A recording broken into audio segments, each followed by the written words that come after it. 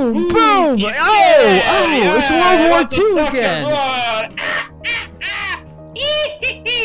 Freak. Oh no, look out! Help me! Oh! It's Halloween, everyone. It's October 31st. Shane and I are here recording October Real Round. 31st. Did you forget?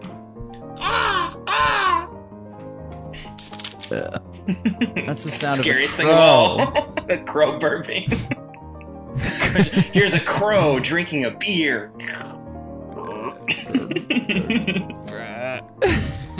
How the hell are you?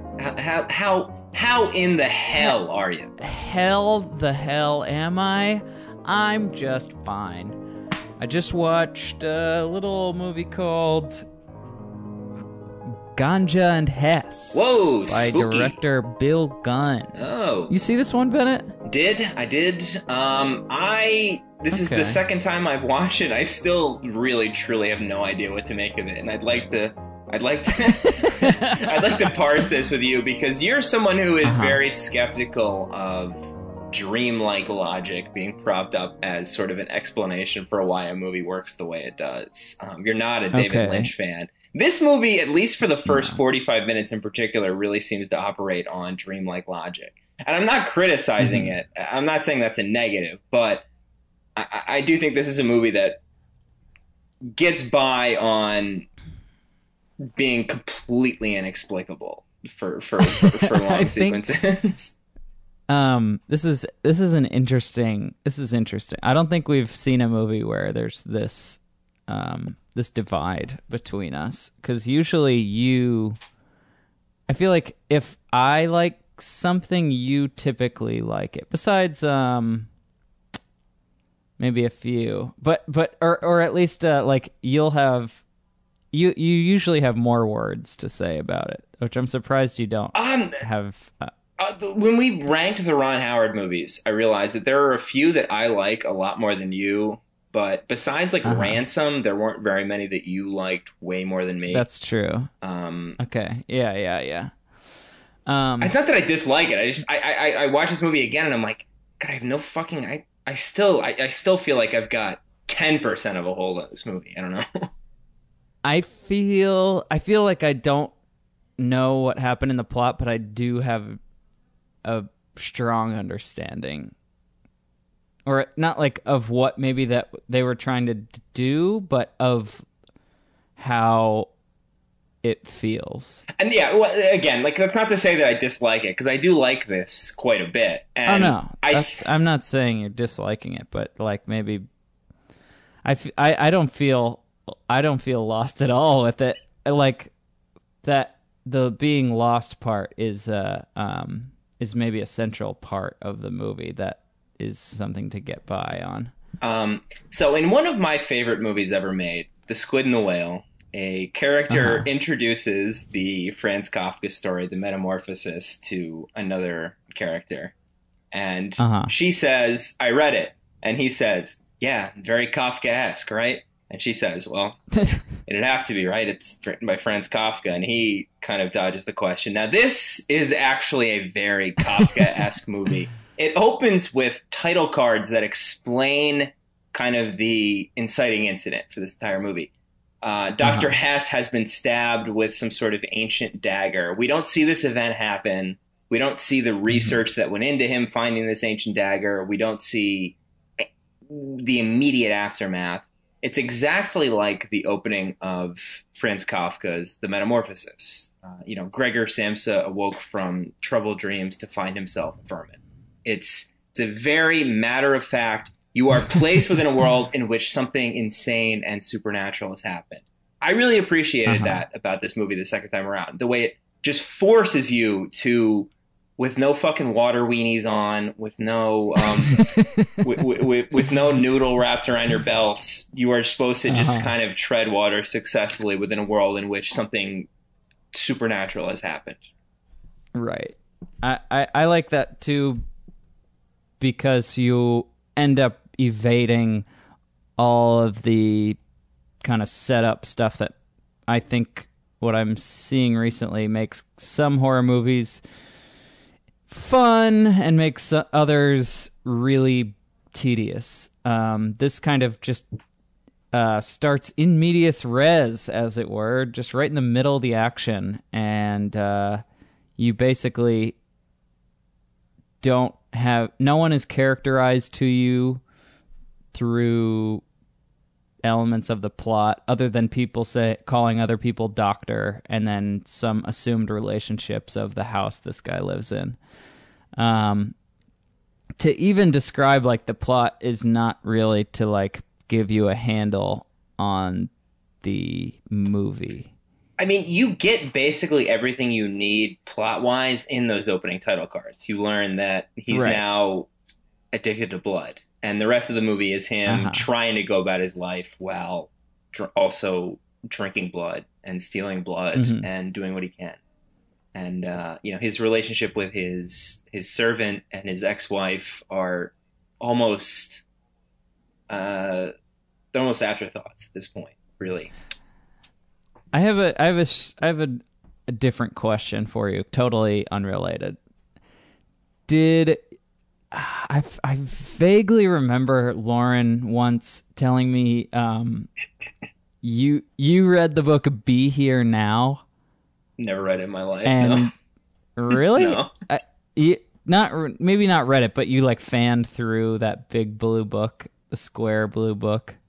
Yeah, well, she put it in my mailbox one time. I remember my mom getting it and being like, "What the fuck is this?"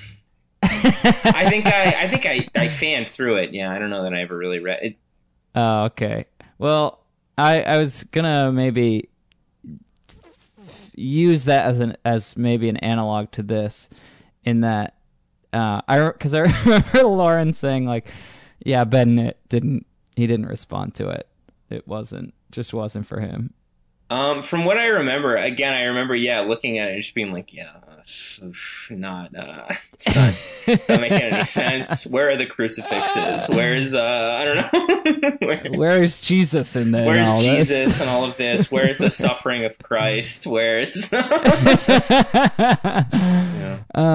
well, this had a lot of those touchstones, yes, so I'm surprised you didn't at least respond to the Catholicism. Again, not to say that I didn't respond to this movie. It's just, once again, I feel like I feel so ill-equipped to try to like really like analyze this movie. And part of that is, of course, because it's obviously it's a movie about Black identity and Black life. And you and I, we are two white men. Okay, so this movie was created by Bill Gunn, a director who has made like 2 or 3 films, the others being Personal Problems, which is a 2-part, very kind of frank, almost documentary type narrative, focusing on all these different Black families. Very good. I still haven't watched it. I bought the Kino Blu-ray last year. From what I understand, it's a Cassavetes Ian sort of look at all of these people. It was made for public access television and was aired like once at like 2 a.m. and then kind of disappeared for a long time. Last year was effectively its first real release, playing in theaters and getting that Blu-ray and DVD release. But continue on Bill Gunn. So Personal Problems was a big breakthrough for me. I saw Ganja and Hess around Halloween 2 years ago at the AFS Cinema in town, and I was totally just blown away. Like, found myself thinking like the way the people talked and kept like looking for the music in it, and was really taken by it. And then I saw Personal Problems about a year later when that came out, and again just floored me. A lot of the reviews that came out about both of these movies focus heavily on how it's sort of striking a new identity for the Black community, and how it's a metaphor for Black liberation, and for basically all the commentary about these movies is about their Blackness, and less about the spiritual qualities of the filmmaking. And I think, of course, both of these movies are entirely black cast, and I think an entirely black crew, at least for personal problems, which is something maybe not seen very often outside of like blaxploitation type films of this era, the 70s, early 70s. And it seemed like reviewers didn't really have words for like the type of movie that this was, which was something that obviously had a lot of heart behind it and a lot of religion imbued in it, which I think, Bennett, we've been watching these movies lately that, like Night of the Hunter, that seem to have everybody on set of the same religion, or at least like of the same kind of place in society, and they end up making these films that are very directed in a single, almost spiritual, religious direction, and seem to have a lot of minds that are agreeing behind them, in that like the acting and the directing and the way the shots are shot seem to all come from one kind of passionate source. Yeah, I mean, I really, I said it somewhat flippantly, but I would compare Bill Gunn to John Cassavetes in the sense that without putting too fine a point on it, he seems to hint at this sort of like religious fervor and emotional excess, if you will, behind so many of the scenes. There's that great scene where Hess's ex-wife is kind of almost telling her life story in like a monologue, and she's like the only thing in focus against this like totally black background, as it kind of slowly zooms in on her face. Like he's really, I don't know, he's very, as supernatural as the film gets, he's very tuned into the specific details of, I don't know, everyday life for these characters. And I don't know, I obviously at the time there weren't a lot of filmmakers doing that for black people in America. And it's a good thing that Bill Gunn has been rediscovered and that Personal Problems is now being widely seen. Ganja and Hess has, though it was, I think, largely dismissed upon its release, has always been slightly more well-known than Personal Problems. It was basically remade by Spike Lee like 2 years ago as The Sweet Blood of Jesus, which I've seen and I wanted to rewatch for the episode. I didn't get the chance to. I don't know. I look forward to, I guess, more discussion of Bill Gunn in the popular film Twitter discourse. I'd like to see what David Ehrlich has to say about Bill Gunn. I think that'll really tie it all together. Well, he died 86, I think. He died quite a while ago, Bill Gunn. Yeah. Fairly young. And he never really got... He was a playwright and an actor. He died when he was 54. Born in Philly! Okay, I want to read this article about that Bill Gunn wrote to the editor, which was tucked at the very bottom of May 13th, 1973 New York Times Art and Leisure, or whatever it was called, section. And this is, I think, written directly to us.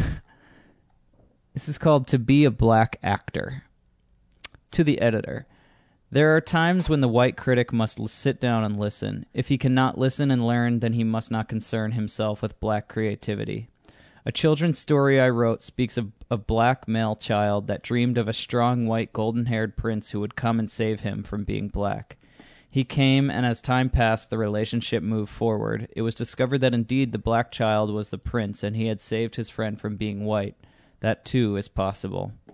I have always tried to imagine the producers waiting anxiously for the black reviewers' opinions of The Sound of Music or A Clockwork Orange. I want to say that it is a terrible thing to be a black artist in this country, for reasons too private to expose to the arrogance of white criticism. One white critic left my film Ganja and Hess after 20 minutes and reviewed the entire film. Another was to see 3 films in one day and review them all. This is a crime. 3 years of 3 different people's lives graded in one afternoon by a complete stranger, to the artist and to the culture. A.H. Weiler states in his review of Ganja and Hess that a doctor of anthropology killed his assistant and is infected by a blood disease and becomes immortal. But this is not so, Mr. Weiler. The assistant committed suicide. I know that this film does not address you, but in that auditorium you might have heard more than you were able to over the sounds of your own voice. Another critic wondered where was the race problem. If he looks closely, he will find it in his own review. If I were white, I would probably be called fresh and different. If I were European, Ganja and Hess might be that little film you must see. Because I am black, I do not even deserve the pride that one American feels for another when he discovers that a fellow countryman's film has been selected as the only American film to be shown during Critics' Week at the Cannes Film Festival, May 1973. Not one white critic from any of the major newspapers even mentioned it. I am very proud of my actors in Ganja and Hess. They worked very hard, with a dedication to their art and race that is obviously foreign to the critics. I want to thank them and my black sisters and brothers who have expressed only gratitude and love for my effort. When I first came into the theater, black women who were actresses were referred to as great gals by white directors and critics. Marlene Clark, one of the most beautiful women and actresses I have ever known, was referred to as a brown-skinned looker in the New York Post. That kind of disrespect could not have been cultivated in 110 minutes. It must have taken at least a good 250 years. Your newspapers and critics must realize they are controlling black theater and film creativity with white criticism. Maybe if the black film craze continues, the white press might even find it necessary to employ black criticism. But if you can stop the craze in its tracks, maybe that won't be necessary. Bill Gunn, author and director of Ganja and Hess, New York, 1973. Well, he's talking about me. Hey, why don't you just write my first and last name in it there, Bill? Whoa, I'm not dismissing this movie. I think it's a very, very interesting film, certainly worthy of unpacking. It's more, and obviously this is like chicken shit bullshit on my part. It's sort of an abdication of duty almost, if we want to be self-aggrandizing about it. My feeling is if I'm unable to fully understand what it's all about. You know what I mean? As someone who's never lived the black experience, I watch this movie and I find myself saying, like, this is very good, but there's something about it that I can't actually, I can't ever actually understand. You know what I mean? Like, right. I mean, I think that to me, I try to find a place where I can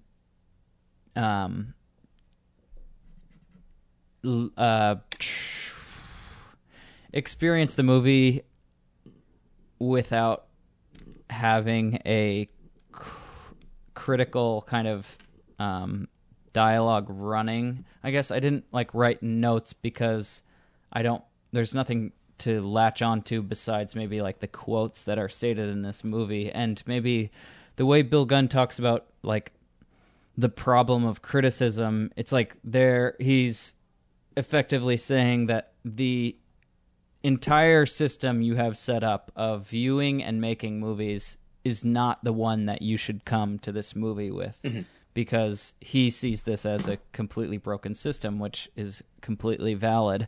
If a movie like Ganja and Hess and Personal Problems are just completely forgotten about until recently. I mean, I don't know if Ganja and Hess was, but Personal Problems. Then maybe what he's doing with his film is also to say this is something that you're obviously not prepared for, and that to watch this is to, for the white critic, it seems, is to just watch it and just to listen.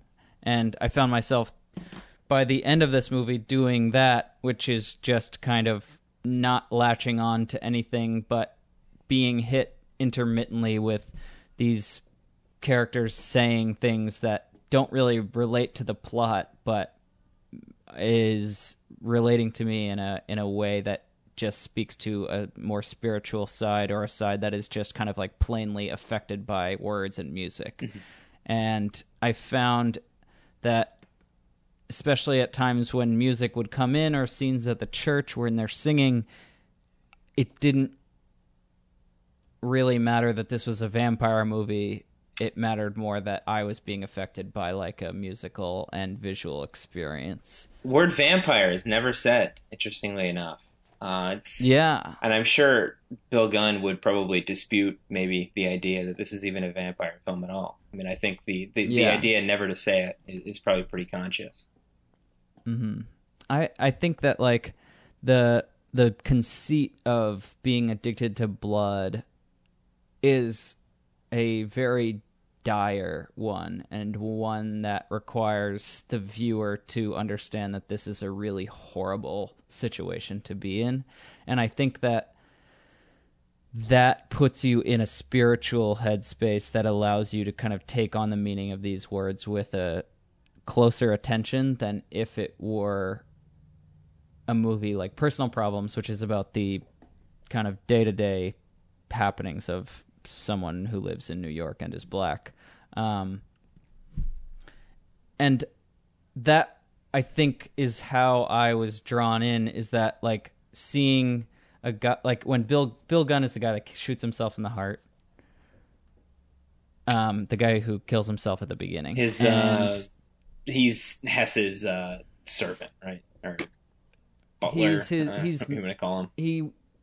Not his butler. He's the guy that comes at the beginning to to work for him as like a museum assistant. He's the guy that's talking about hanging himself in the one scene. He's sort of He's sort of a butler type, right? I mean, he's like working at the house. He's sort of like his assistant. I mean, he gets hired on as his I think his curatorial assistant or something for the Brooklyn Museum of Art, I think. So the way this movie was made, which will help us get at it in a different way, is that a production company came to him with $350,000 and was like, hey, you should make a black vampire movie. And he was like, fuck no, I'm never going to fucking do that. And then he realized that he was going to have full creative control because the producers of the movie had absolutely no idea how to make a movie. And so the result is something that was just completely his own thing. Mm-hmm. And he, I believe, based on the cast of Personal Problems, a lot of these people were his friends, like Sam Whalen, who is the guy that does all the music for this and is also the minister at the end in the church. And he shows up throughout the movie. He's also, he ordains their marriage, or he fucking... whatever it's called. He's the minister for them getting married.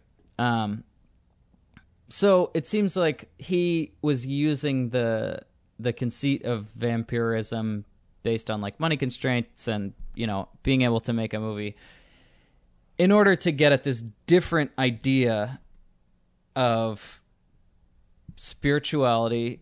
And these are just things that I picked up is like a deep spirituality that is kind of life or death for you. Being in love with another person that you're kind of like inextricably attached to. Being moved by music and life or death situations and not being able to reach out to like other people with a solution or ask for help. Like being kind of trapped, I guess. Yeah, I mean, from my understanding, the studio was looking for a blaxploitation take on Dracula. They were looking for Blackula, effectively, and they got this, which you and I would both agree is not that. It's a pretty... It's a intellectual movie. It's a movie that really kind of does not do its viewers any favors when it comes to the way it plays with the vampire narrative tropes. Apparently it was recut and released as a movie called Blood Couple. That was a more straightforward, here are two vampires. sort of a movie. I mean, I guess there are the bones to be kind of reassembled into that sort of a movie here. I love the way this movie looks. It's shot on film. It's like visibly cheap. There's such a tactile quality to the film that this movie is shot on. So many of those like little imperfections. It's an effective case study for why movies can be shot on film. It should be shot on film. I've only seen the trailer for The Sweet Blood of Jesus, Spike Lee's remake of this movie, but put those two side by side, and you have a very good argument for why you should shoot things on film versus shooting things on digital.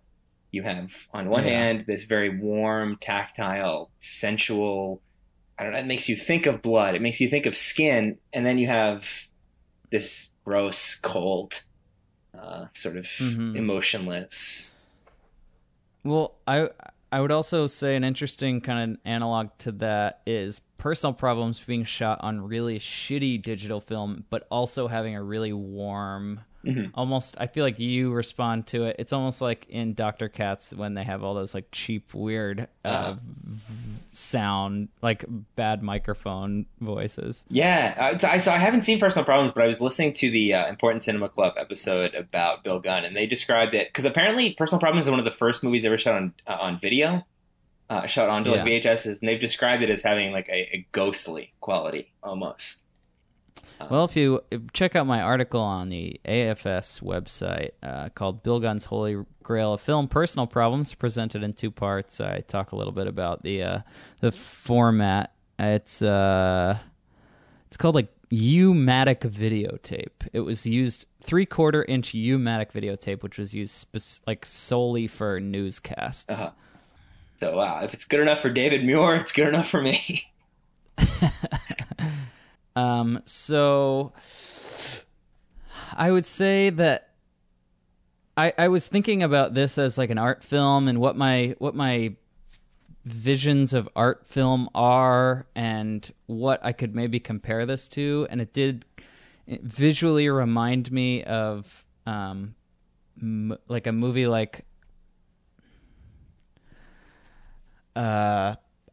some of Godard's stuff, like Contempt or something, in that it's kind of all over the place visually and stylistically. But I feel like the difference between this is that this has something spiritual to say that is conveyed pretty clearly, and it's not, I don't think it's confusing in its intention, in that it seems to be trying to affect a viewer with a really deep sense of, or just trying to like initiate this this viewing state in a viewer that is a deeper level of consideration just for maybe like a horror movie or just any film. It's going beyond plot and even beyond like the conventions of acting and even beyond conventions of having a conversation in order to just hit you with like dialogue that you'll hear dialogue that's just one side of a conversation and then no one will respond.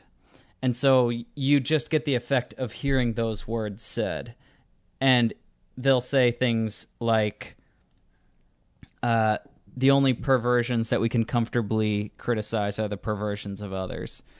And you're just left with that quote, and that is something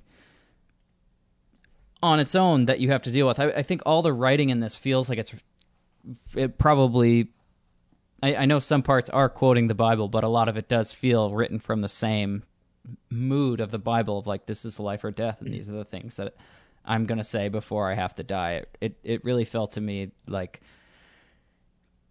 you come to this like you're coming to a church or a place of worship or something.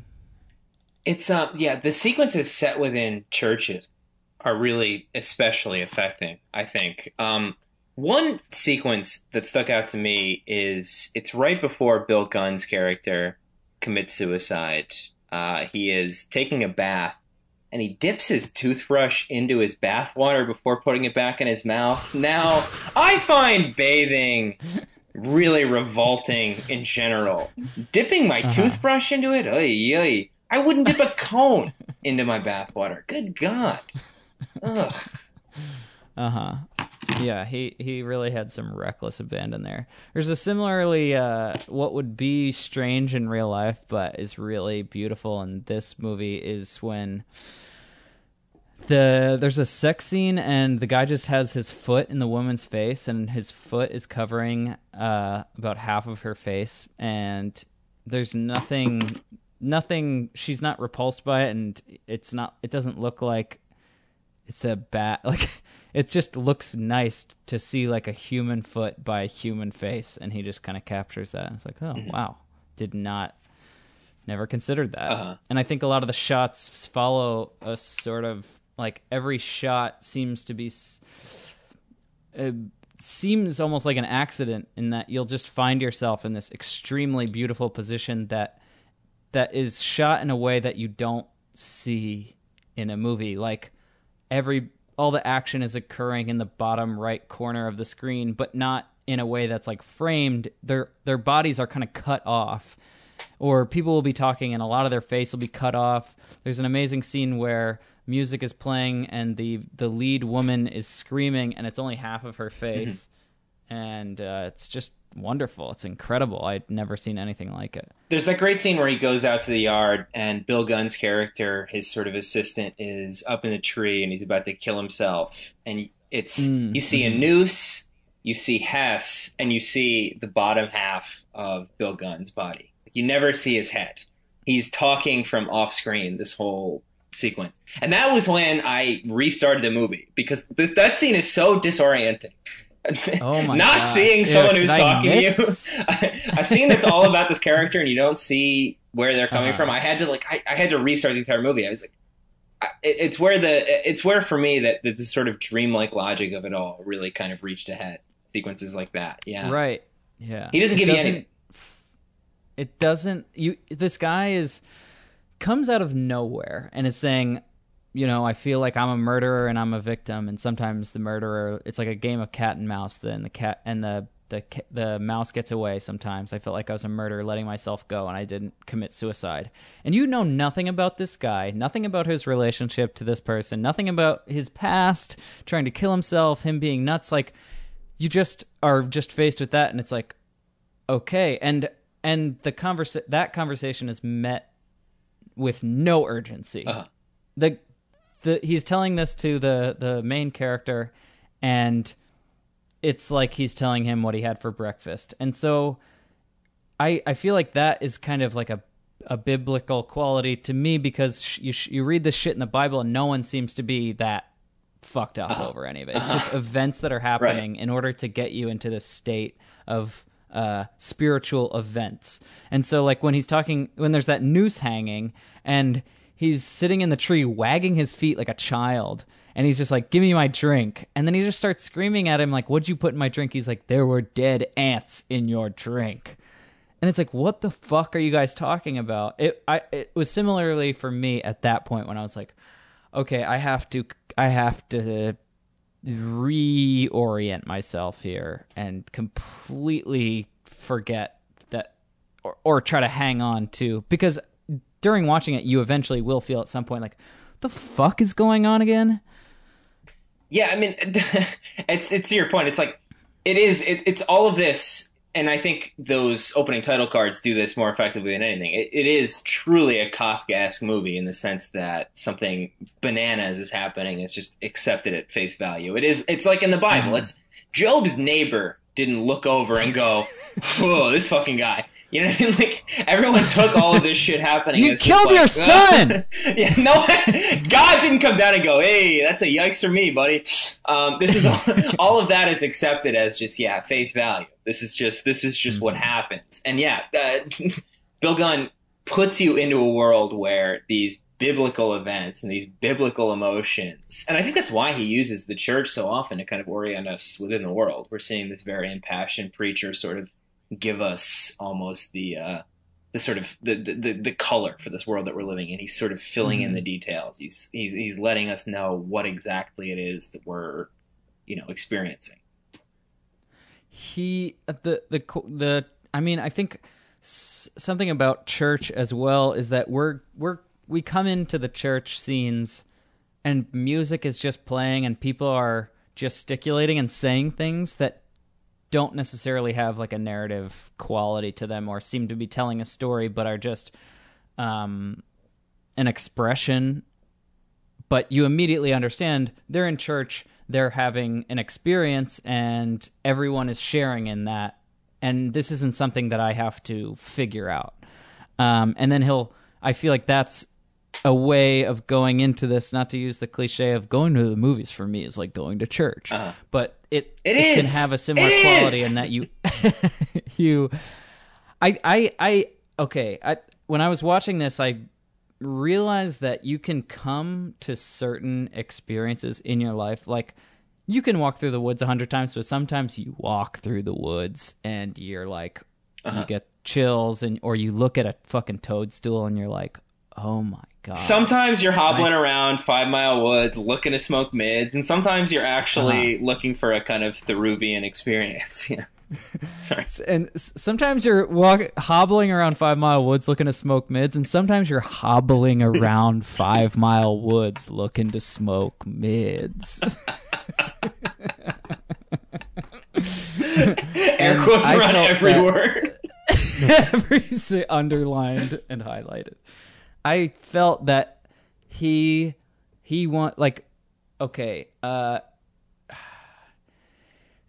to bring it back to the Three Stooges Ming vase, you bring all this attention to the Ming vase, and it's like, the Ming vase, and then they fucking break it.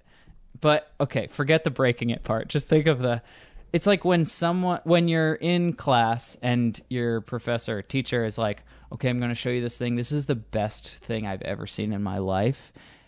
I need you guys to be really considerate. Please don't laugh.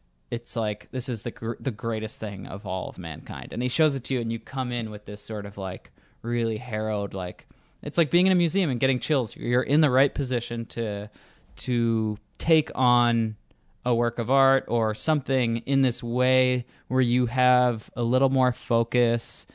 It's a little more almost like your peripheral is a little more blurry. You're not really bringing into the outside world too much. You're like, I'm going to just, without context, go into the... As like film critic people, we bring so much fucking baggage to every movie that it's rare that you're able to just kind of like really vibe with something. And I think that a lot of the feelings I was getting during this was like, I'm getting that feeling.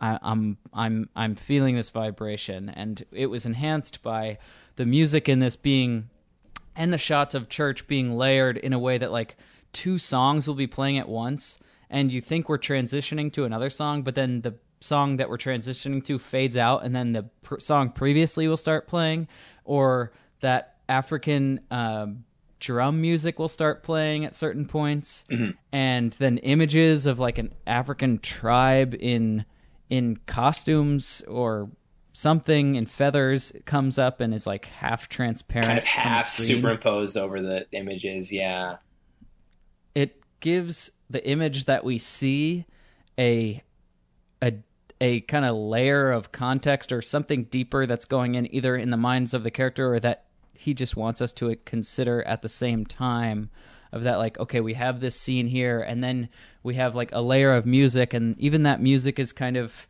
unclear. It's not for you to really grasp. It's just you're given multiple experiential devices to the effect on me was to just kind of like get me out of trying to point things out and more just experience it in a different way.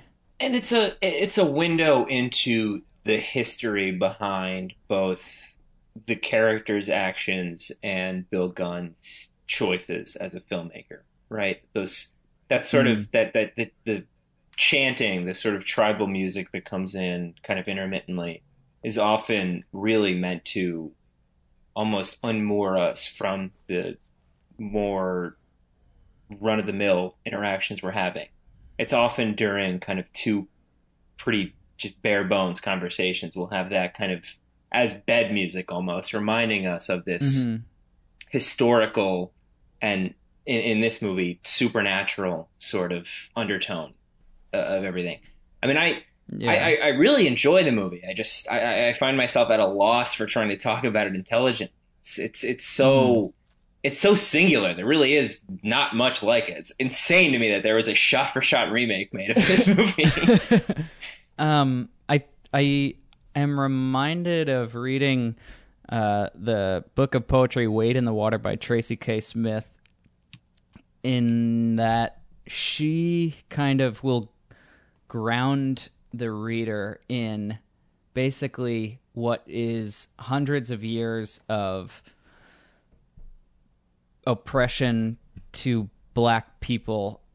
And she has a great poem where she takes I think it's the Declaration of Independence, and blacks out words of it and makes a poem out of that, which gets this idea across of that everything that is now for black people has the context of extreme and violent corruption in the past against their people. And like, I feel like an idiot for only being able to consider this after seeing these works of black artists, that like maybe what Bill Gunn is getting at in this movie of someone experiencing something now, but always with a conceit, or always with something in their mind that says like, but I'm a vampire, but I have this curse from 250 years ago,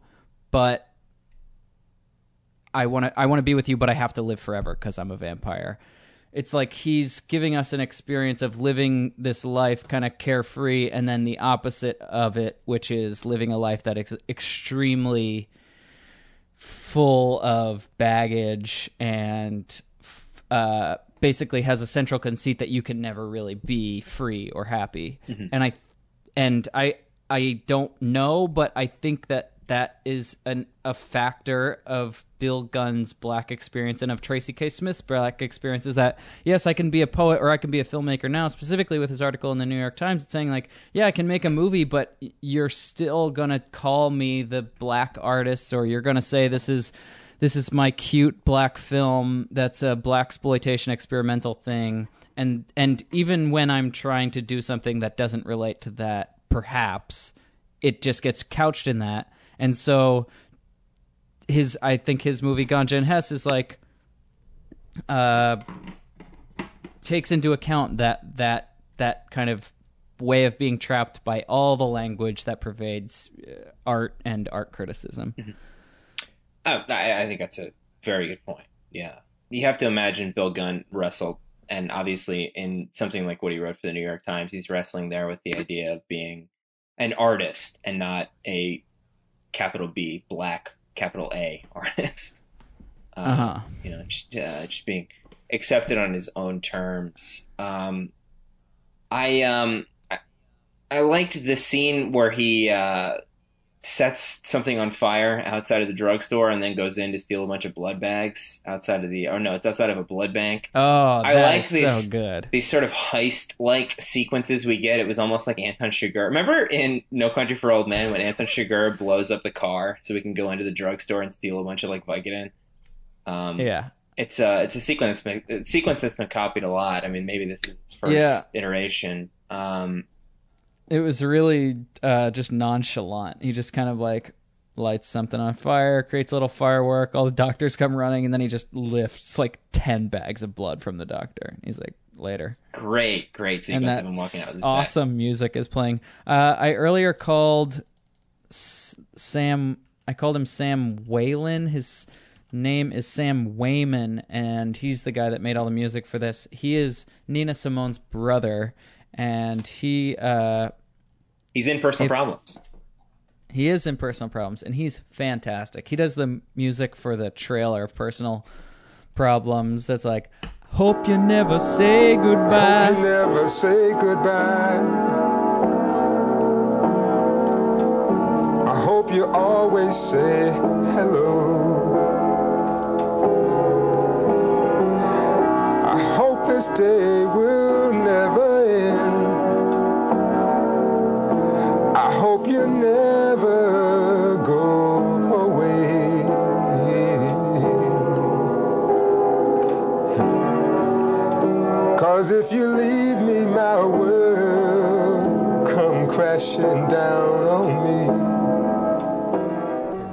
hope you always say hello.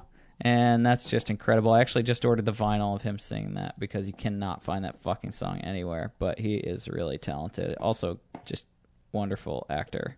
I like that bit too when he's licking the blood off the ground. It was copied in Guillermo del Toro's Cronos. Have you ever seen Cronos? Uh-huh. Um, I have not. This is, I mean, it's a movie that I'm obviously going to return to quite a bit because it's hypnotizing. It almost like infects you. It gets you into its once you're into its unusual rhythm, which takes like 25 minutes. Once you're on ganja and has his wavelength, you're right there in the church with them. You know what I mean? Like you're ready to sing along. Oh, 100%. I was like, God, I if only I had something that, like, if only we've said this before. We got all the shitty ass parts of Catholicism, Being and none of the religious. fucking none of the good shit that makes you fucking love God. None of the fucking spiritual heights. Basically, we were told like, oh yeah, other people experience I don't know, religious ecstasy, and we just sing shitty fucking songs that we sing every time, but by these children who suck at singing. And then you stand there, and it's a pain in the ass, and you have to do it for an hour and a half. Mm-hmm. And then you gotta go to confession. And then you get this little wafer. You gotta go to confession and lie in confession. And not talk about how you beat off. Right, yeah. And think that going to beating off means going to hell. It's like, it seems like in the church, in Bill Gunn's church, which was, I forget the name of it. It was like the Evangeline Revive Life Church or something. I think it's in Nyack. I think this was all filmed in upstate New York. Yeah. But just that the I don't know, the church just seems so wonderful, such a good place to be. You could sing, you could yell out, you could dance in the dang fucking hallway. I mean, maybe just white people are so comfortable and their lives are just so like without issue that to express anything above like just amusement is to be a fanatic, because like, what do you have to fucking celebrate? Well, and also you have everything. Yeah, and also going to church where it is for other people an opportunity to celebrate and have this kind of communal, wonderful experience. For us, it's sort of punitive. Like, we go to church not because we enjoy the experience; it's because we have to. Because I'm so privileged the other 6 days of the week, so I need this one day where where I'm just forced to do something because at no point in my life do I have to apologize. It's a purely punitive, purely fuck. 52 minutes left. God damn it. Right. The way my dad, I said this in the last one, the way my dad would stay in the pew until the last song was over, it was like a punishment not only to himself for his probably countless sins, it's a punishment to all of us because he knows we're all pains in the asses. And he's like, no, you're going to stay because God knows you're sinning, and I'm just going to force you to do this because we're not doing this for anything inside. No sense of community. If I die here. and I got to go to hell, I don't want it to be because I didn't go to church this week. All right, now get in the fucking car. It's going to be because I beat one of your asses, not because I stayed at church long enough. Didn't stay at church long enough. It's going to be because me and your mother are getting a fucking divorce, all right? Yes, this is how you learn. All three kids crying. Honestly. Is it my fault? Yes. No, it's not your fault. Yes, it's your fault. It's your fault. Obviously. Just the No, two not kids her. get off You. It's your Boy. fault. Boy Bennett, with it's cock. your Your fault. fault. Great. Quoting Bill Hicks, does my penis make me a bad boy? The answer is yes. Oh, man. It's a wild movie. It really doesn't it have such a wonderful look? Like, isn't it as harrowing as all of the happenings on screen are? Isn't it like just such a warm, like, don't you just want to live in it? Let's bring back film. When the shot when Bill Gunn shoots himself in the chest is like, whoa, that's like just crazy. He has like a makeshift cross behind him. The cross at the end with the shadow and all the dramatic lighting and him dying. Him walking through church smiling after getting like blessed at the front of the altar. It's like, oh my God. That's an I think I know amazing that sequence. feeling. That look in his face. Yeah. Oh my Another movie that God. actually Yeah, puts he's you in a smiling. moment of like religious ecstasy, but also obviously by virtue of its exploration of vampirism of a sort is placing you in the depths of depravity. I mean, really, Yeah. molto And fucking yeah, bene. how do you get to a higher high unless grounded by such a darkness? Mhm. And all the blood, like them drinking blood and laying down, it's just like so, and like white sheets covered in blood, or them like, and also them eating like just beautiful lunches outside in this like insane house, and like getting married on the green. It's like there's so many shots that are also just not, doesn't seem to be about like being a vampire. He like falls in love with the girl at the beginning, and they seem so happy, and they get married like instantly. And it's like, oh, that's nice. Mhm.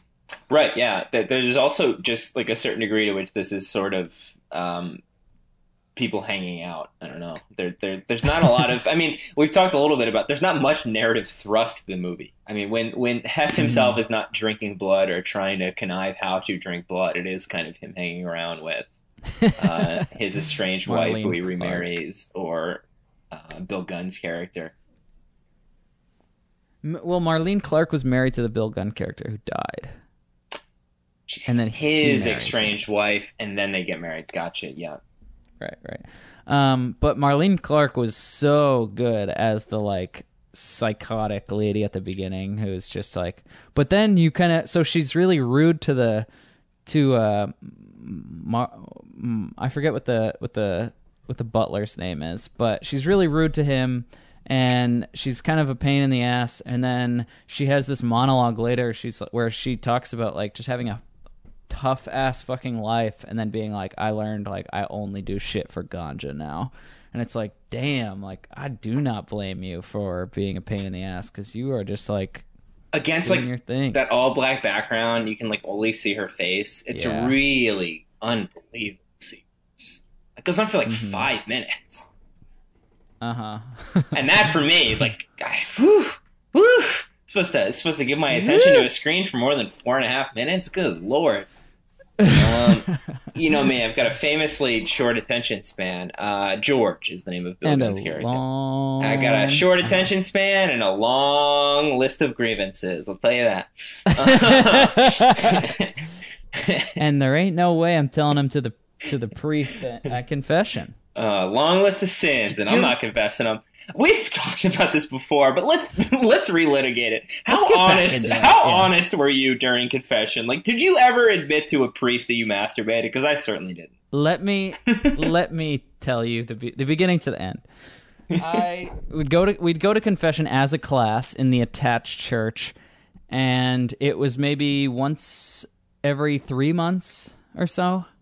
And it was fucking scary to go, because you sit in a chapel, there's about 30 students in your class, and you wait in line, and you all go in, and then you come out and you get penance, and your penance is how many prayers you have to say for what you did. You sit there the entire time thinking of what the fuck it is you're going to say, because you know you're not going to tell them that you looked at exploited ebony Round and brown. yeah, porn, because you know that's what you're doing. That's what I was frequently doing. And so you think of that the whole time, and you think, okay, what is the bullshit that I'm actually going to say to avoid having to say that I'm masturbating? Because if I say that, he's going to come around the screen and be like, what the fuck is wrong with you, son? And start Xing my D. Anybody that was that age and was actually admitting to masturbating was godly. I wish I could have been on that. I don't think it's ever happened. Has it ever happened? Has anyone ever sat in that can't. confessional and said the act of contrition and then been honest with the priest? Actually been like, yes, here's exactly... Okay, so in the 3 months since my last confession, I masturbated 11 times. Like 11 no one has times. So I went in. I remember saying I lied to my mom, and this came out of This is I'm going to tell you the whole lie that I told, and it comes out of no fact anywhere to be heard of. I said, Yeah, so also my brother and I were running around the trampoline, and it was snowing outside, and I threw a snowball and it hit him, and then he fell and he hurt his head really bad. And the priest was like, "Well, did you mean to hurt him?" And I was like, "No, not really." "Well, did you like knock him to the ground on purpose?" "No, not really." "Okay, well, you don't have to worry too much about that." And then he's like, "Okay, you're good." And I was like, and then you leave with even worse feelings than you went in with because you just lied to a priest and you're just deeper into hell. Yeah. It's like, okay, I'm still jacking off. I'm going to. I remember crying I've told this before. I'll tell it again. I remember crying in my kitchen to my mom saying, "I think my mom's like, what the fuck is wrong? Like, what's going on?" And I'm like, "I think I'm going to go to hell. Like, I'm really worried." And she's like, "It's fine. Like, it's really hard to get into hell. There's nothing you could do to get into hell." And I was like, she has no idea. I've murdered 6 people. It was just like, I masturbated, and that to me was like the darkest, most dark, bad, like equal to murder. It is in the eyes of the Catholic Church, I'll tell you that. Hey, at least you can't get an abortion, because that would truly send you to hell. Oh, yeah, that would. Good thing. Whew, dodged a bullet there. Anyway, what would you say? What was your experience going to confession? Because I know you were a public school head. At St. Ignatius, I mean, I just remember before getting our confirmation, this is 6th grade, and I think I've related this. It's a bunch of like 11-year-old kids all waiting to go to confession, and you can see a line of 100 people going, "Oh fuck, oh fuck, oh fuck, oh fuck, oh fuck, oh fuck, oh fuck. What am I gonna say? What am I gonna say? What am I gonna say?" Like, we're all like, all of us are like, do I be honest about how much I like to, fucking urethral sound? I mean, what? Yes, I prostate massage. Can I tell a priest that? No, I was at my asshole in the mirror. I think I went to confession like 3 times, and yeah, I mean, much like you, I would make shit up and be like, I talk back to my parents, I guess, when like, I don't know. Right. Besides putting stuff up my ass, I was the most well-behaved kid on the planet. You can't win them all. No, you absolutely cannot. I did not realize the lead in this movie, Dwayne Jones, is also the lead in Night of the Living Dead. Wow. 2 of the great. Really? Oh, yeah. That guy's fucking awesome. He's spectacular in Night of the Living Dead. Wow. Shout out to Dwayne Jones, the late of this church, Dwayne Jones. I have to say, check out Personal Problems, and definitely check out this movie. I think Bill Gunn is just a genius filmmaker. I mean, okay, I don't want to throw around the word genius, but he is, I would say, just up there with my top 5 favorite directors. Who are they? Give me your 5. I would say John Cassavetes, Robert Bresson, Bill Gunn are 3 off the top of my head. I would say Kelly Reichardt, John Cassavetes, Terrence Davies, if I had to name 3 at the top of my head. All right, well, wonderful. Bennett, nice wholesome episode with you today. I feel like we choked up on the back, got up to the altar, and cracked the priest upside down. You know what? On this episode, we're walking into that confessional. I'm kneeling down. I'm saying the act of contrition. Oh my God, I am heartfully sorry for having offended thee, and I detest all of my sins. I detest all my sins because of your just punishment, but most of all, because they offend thee. Because they offend you, my we God. Say thee. And I repent. Fuck. For all these sins. I do not remember how it ends. and hallowed be thy suck name. You off. And please don't tell my mom. All right. I would like to give a shout out to all the white Catholics out there. You've had it reconsider. Rough. You've had it rough. No one has had it worse than us white, vaguely ethnic Catholics. No one's had it better. No one's had it worse. I sincerely implore our generation to just give it up. Give up the Catholic thing.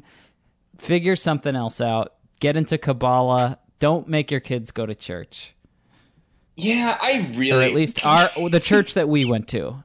Because when you see what church can be, it's really, really dark considering what it was. The alternative, though, I don't know. I got a mailer in my I should have saved it. It was literally called something like Cool Church. I'm not kidding. It was called like Lit Church. It's one of these one of these like, I don't know. I don't know how else to describe it besides Lit Church. Oh my god! As paid for by the Jeffrey Pete Epstein Buttigieg Foundation. Oh my god. Ladies and gentlemen, it's been a nice, wonderful time sitting with you here. It's like we're all close friends, and we're all just sitting around the hearth. The hearth, yeah, hell yeah. Is it hearth or hearth? Never knew. Listen to the rest of our episodes. Not only our spooky, scary episodes, but also our look at the filmographies of Sofia Coppola, Jon Favreau, Mel Gibson, and others. You can also read our writing at splittoothmedia.com. That's right. You can check out all of our October horror episodes on splittoothmedia.com in the podcast section, and on patreon.com/realrap. Also, you could see all of our backlog on soundcloud.com/realrap. You can also drop us a voicemail. I beg of you to leave a voicemail. If you're out there, leave us a message at 410-694-7228. Bye bye. Peace.